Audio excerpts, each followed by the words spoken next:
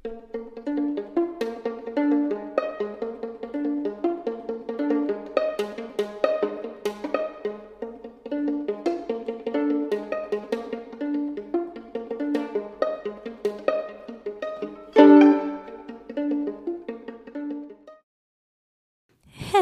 true crime friends. Welcome back to another episode of True Crime in Academia.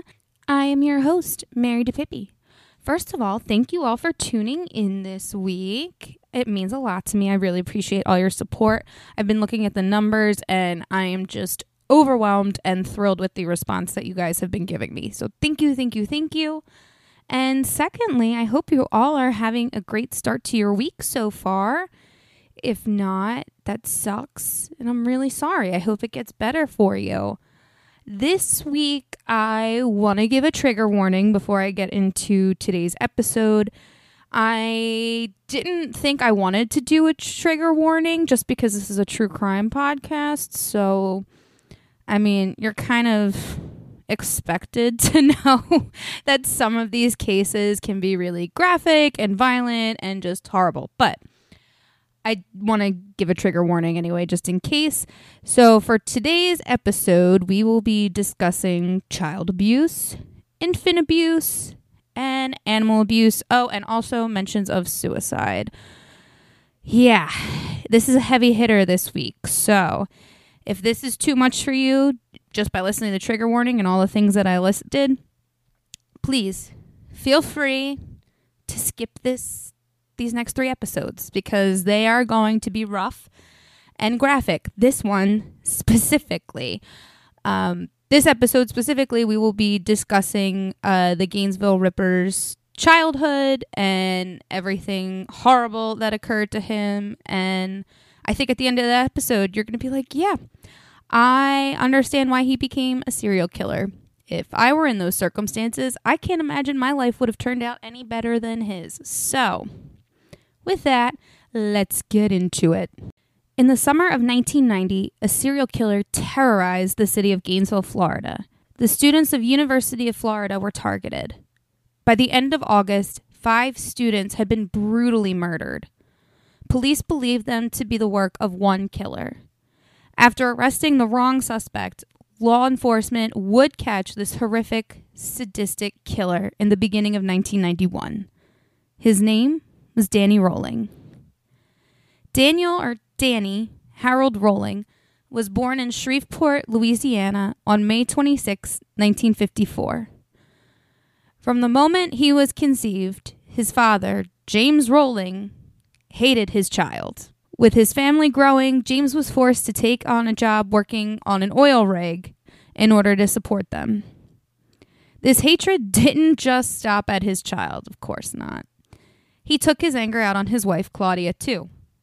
James would strangle her and beat her regularly, and in one particular instance, he pushed her down a flight of stairs. Many true crime experts suspect that this was an attempt to cause an abortion, and quite frankly, I agree with them. Claudia left her husband many times, but she always came back. Now, before we talk about Danny, I want to take a moment to discuss how extremely difficult it is for victims of domestic abuse to leave their abusers. There are many reasons why abuse victims stay or come back to their abuser. Some of the most common reasons being the abuser has control over the victim's finances, which I'm sure in Claudia's case, being in the 1950s, that's probably what it was. There's also a lack of support, fear of abuse escalation, and or cultural or religious beliefs. Now, I am not going to shame Claudia or any victim of domestic abuse. And I don't want to hear it from anyone else or any of you, okay? Now, going back to Danny, clearly he's already off to a horrible start. I mean, clearly his father tried to kill him in the womb. I mean, I can understand not wanting to have kids right away when you're first married. And back in those days, family planning, like birth control, condoms, safe abortions, were not promoted during that time or really even accepted. But clearly, James never heard of the pull-out method, which I'm sure has been around since forever. But, you know, whatever. But, remember, peeps, unexpected pregnancies are caused by irresponsible ejaculations. Okay? Let's move on. During his birth, Danny sustained a pretty severe head injury. The doctor who was, helping his mom give birth used too much pressure when using forceps on his head, try and get him out. And this broke several veins in his head, like in brain. Later on, when Danny was learning how to crawl, he would tend to scoot around like with one leg tucked underneath, which I think is kind of cute, might be a little quirky or whatever. But for whatever fucked up reason, this behavior infuriated James Rowling, and he would often push and kick his son into the wall so hard that Danny would literally bounce back from the force. And guys, if you think this is bad, oh no. I'm sorry to say, but it only gets worse from here. So brace yourself, my friends. When Danny was 5, James brought home a puppy. Danny loved that puppy more than anything, and James used it to his own sick and sadistic advantage.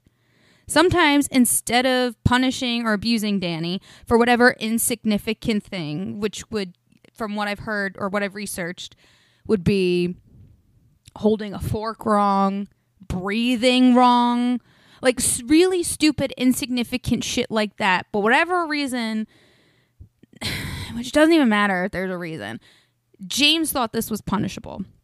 But instead of punishing Danny or abusing Danny directly, he would beat that puppy in front of Danny. Eventually, and sadly, this poor puppy was unable to withstand any more abuse and eventually died in Danny's arms. Not long after, when Danny was 5, he sustained another head injury that left a dent in his head. Now, this is the second serious head injury that Danny has sustained while his brain is technically still forming. And in case y'all didn't know, your brain isn't technically fully formed until you're like 25, which I thought was crazy. I always thought it was much earlier, but I guess that makes sense. But even still, these are very formative years that his brain is forming. And to have these 2 really severe head injuries is really distressing. Or, no, I shouldn't say it's distressing. It's upsetting. Now, the level of rage and hatred I feel towards James Rowling is quite immeasurable. I don't know much about James Rowling's early life, and after researching the ways that he abused his children, because you'll see, there's another kid, not just Danny, and this poor puppy, I honestly don't care. That motherfucker deserved it, and more. I mean, what kind of sick fuck comes up with this shit? I mean, not only is he abusing the dog, but he's doing it in a way to punish his son. Holy fuck. I want to know where the neighbors were, because I don't understand how they didn't hear any of this abuse going on, especially with the dog. I mean, like, I step on my dog's paw, and it's like he yelps so loud. I'm sure the neighbors can hear. And, obviously, I'm not meaning to do it. I apologize, like most people do with their dogs. They're like, oh my God, I'm so sorry. But this isn't him. And I hated this part of the research, and I almost debated leaving it out because of how fucked up it is. But I really think that seeing the abuse of this dog that he loved more than anything, had a huge effect on his psyche. I can't imagine that it wouldn't, And just because it probably, for him, I can imagine he probably felt it was his fault. Because if he would have done, or just, let's face it, he didn't have to do anything significant in order for his father to punish him. But I'm sure in his mind, if he didn't do whatever he did, quote unquote, wrong, then the dog would be fine. But, oh my God, it's just so fucked up. Like, it's shit like this. Like, if I were unlucky enough to have to witness that, I swear to God, I'm pretty sure I would have killed James Rowling then and there. And then who knows? Maybe Danny wouldn't have become a serial killer. Who knows? Then again, we see, like I mentioned, he suffers another head injury. The child, Danny, seriously cannot catch a fucking break. I mean, it's so sad. I mean, there are studies and evidence to show a link between head injuries, or what is known as traumatic brain injury, also known as TBI. There are links with that and aggression. Now, in Danny's case specifically, there is no direct evidence tying his horrific and extremely violent crimes that he commits as an adult to the aggression from head injuries. But I think at the very least, the injuries he sustained at such a young age must have had an impact on the way that his brain was forming and how the neuron connections form and things like that. I mean, I can't imagine it wouldn't have. Guys, let me tell you about my friend Mandy. She makes some of the most beautiful crocheted goods and decorations I have truly ever seen. The holidays are just around the corner, so you're either going to be looking for that super unique gift or that super special ornament or decoration for your home. Do yourself a favor. Go to Mandy Made It on Facebook and Instagram. That's MANDEE, Made It, on Facebook and Instagram, and slide into her DMs. Trust me, you are just going to love everything she has to offer. I already have a few pumpkins from her. I have a really nice crocheted headband that keeps me warm in the winter. And of course, my very, very favorite Coraline doll. So, if you're looking for cool decorations or if you're looking for that super special gift, go to Mandy Made It on Facebook and Instagram to order now. Look, Bumble knows you're exhausted by dating. All the must not take yourself too seriously and 6'1" since that matters. And what do I even say other than, hey? Well, that's why they're introducing an all-new Bumble. With exciting features to make compatibility easier, starting the chat better, and dating safer. They've changed, so you don't have to. Download the new Bumble now. As time went on, Danny's brother Kevin was born. Now, it's unclear if James was angry about having another child, but in any case, of course, he would go on to abuse Kevin as well. There was a witness to the abuse aside from Claudia, James' wife. It was Claudia's sister, Agnes. Now, the Rawlings family spent a week with Agnes, and during this time, she said that she saw James bind both Danny and Kevin with rope and all of the abuse that he dished out to her sister. Like, I seriously fucking hate James Rawling. Thank God he's dead. Now, Agnes had reported the abuse to the police multiple times. And granted, they spent a week. So if she's reporting multiple times, clearly a lot of it is going on. But of course, at this point, James had become a cop. It fucking figures. So, of course, all of those reports that she filed just magically disappeared.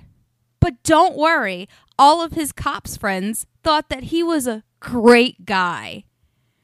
I want to vomit. Great guy? Great guy? Good fucking Lord. I wonder how many of those cop friends of his were also great guys like James Rawling. Ugh. Fact. I was going to say fun fact, but this fact is not fun. Law enforcement employees have one of the highest rates of committing domestic violence. And that's a recent statistic. I can't imagine how much higher it would have been back then. It is just so repulsive. I'm not trying to shit on law enforcement right now, but I mean, because I know there are good, decent members working for law enforcement. But sadly, Some of them are fuckos like James, who managed to con their way in to the police department or on the police force in order to gain or maintain some sort of power because their egos. Ugh, so crazy. I mean, I really think we need to start vetting law enforcement more rigorously, because why would you want people like this on the force? If they can't protect the people that they live with, how do you, and not even just live with, but the people that they supposedly love, how do you expect them to work in the field? And what's crazy is, what? James probably didn't even show this sadistic, abusive side to his coworkers. He was probably just like super nice and just like nice to all of his coworkers. Who knows what his record is as far as overstepping his bounds as a cop or abuse in the field. But, I mean, part of me just feels like he's just one of those guys where he's like, oh yeah, I'm going to be nice and pleasant and wonderful to everybody else but my family. Because fuck them, right? The old ball and chains, wife and kids. It's fucking disgusting. But what's worse is that it seemed that Danny formed like this urgency to want to please his dad and wanted his dad's approval, which fortunately with children in abusive situations from their parents, that does tend to happen, sadly. It's horrible. It's like a reverse psychology kind of a thing. It's so sad. As if the abuse from his piece of shit father wasn't enough, it was reported that Danny was molested by a cousin at age 9. And at age 11, Danny physically had to stop his mother from slitting her own wrists in the family bathroom. Because as if physical and mental and emotional abuse weren't enough, of course, let's just add sexual abuse to the list for this 4-child. Again, I know he went on to commit very horrific things. I have no sympathy for the adult.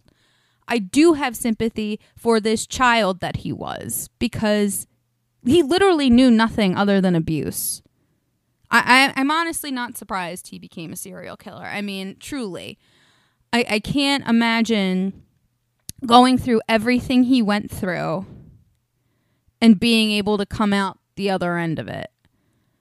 I wasn't able to find exactly what happened as far as the molestation goes, but I mean, and not that I would have gone into detail about it, but it's just like, good Lord, why can't this poor kid catch a break? And statistically, children who are victims of sexual abuse often grow up to commit sexual violence. And we will discuss that and see how that manifests itself later, unfortunately. But again, sadly, that is a pattern. Children being abused, going on to abuse later, especially in sexual violence situations. I also hate that Danny had to be the one to stop his mother from committing suicide. I'm not blaming Claudia for trying to commit suicide, because quite frankly, given her situation and everything she's going through as well, I can't say that I blame her for wanting to. I can understand why she would want to end it all. But for Danny, I think he might have seen it as her abandoning him. Or him and Kevin, anyway. And, I'm sure that this had some sort of effect on how he viewed his mother. Again, I'm not blaming her, but I can see from Danny's point of view, she never intervened when James was abusing them, as far as I've seen in my research. She, quote unquote, allowed herself to be abused by James. And then, she tries to kill herself, which, like I said, could be interpreted as her wanting to abandon them. So, I'm sure that because of this, he did not have the best view of his mother growing up. I'm pretty sure he saw her as weak and defenseless and unable to help her sons, which from a child's point of view, you know, there's a weight on the father to protect the children or is seen as the protector. But I think in many cases, when the mother can't protect the child seems to be more angry about it later on in life. Again, this is just from the research that I've done from, you know, not only this case, but other cases that I've researched in the past where the child was abused at the hands of the father and they blame the mother for not really having done anything to stop it. Which again, I'm not blaming Claudia or any victim of domestic abuse for not, you know, being able to save their children from the abuse. I think they should try, but again, you know, Claudia was also being abused. She was also dealing with that. And I'm sure she was incredibly depressed about her situation and couldn't find another way out. And that's really sad that she was that hopeless, that she couldn't get out. I mean, she did try to leave, but as we discussed, I'm sure he held, you know, James held all the financial power. So it would have been extremely hard for her to leave. And not only just to leave, but then to leave with the two sons and have to support them as well. So again, it's just horrible. The whole situation in and of itself is fucking horrible. And poor Danny and Kevin, but it seems mostly Danny, really had to suffer the most with all of this. It's just so sad. So obviously with all of that, it is clear his childhood was just horrific. Many true crime experts and psychologists have actually come to understand how the severity of abuse and other factors such as brain injury or brain chemistry can not only affect a child's psyche and their worldview as they grow up, but it can lead the child down a path of committing violence as they reach adulthood. And we'll find out in Danny's case, he became a thief and a serial killer. Now, there was a study that was done at Radford University. They interviewed 50 serial killers. 68% of them reported having experienced childhood abuse of some kind.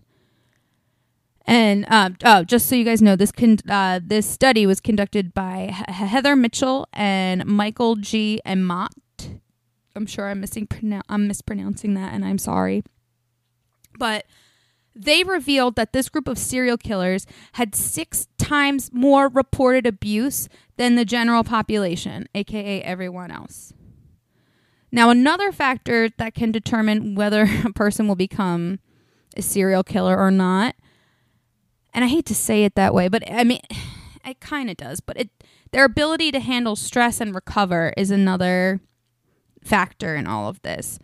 You know, not everyone can experience the type of abuse that Danny experienced and be able to turn their life around in adulthood.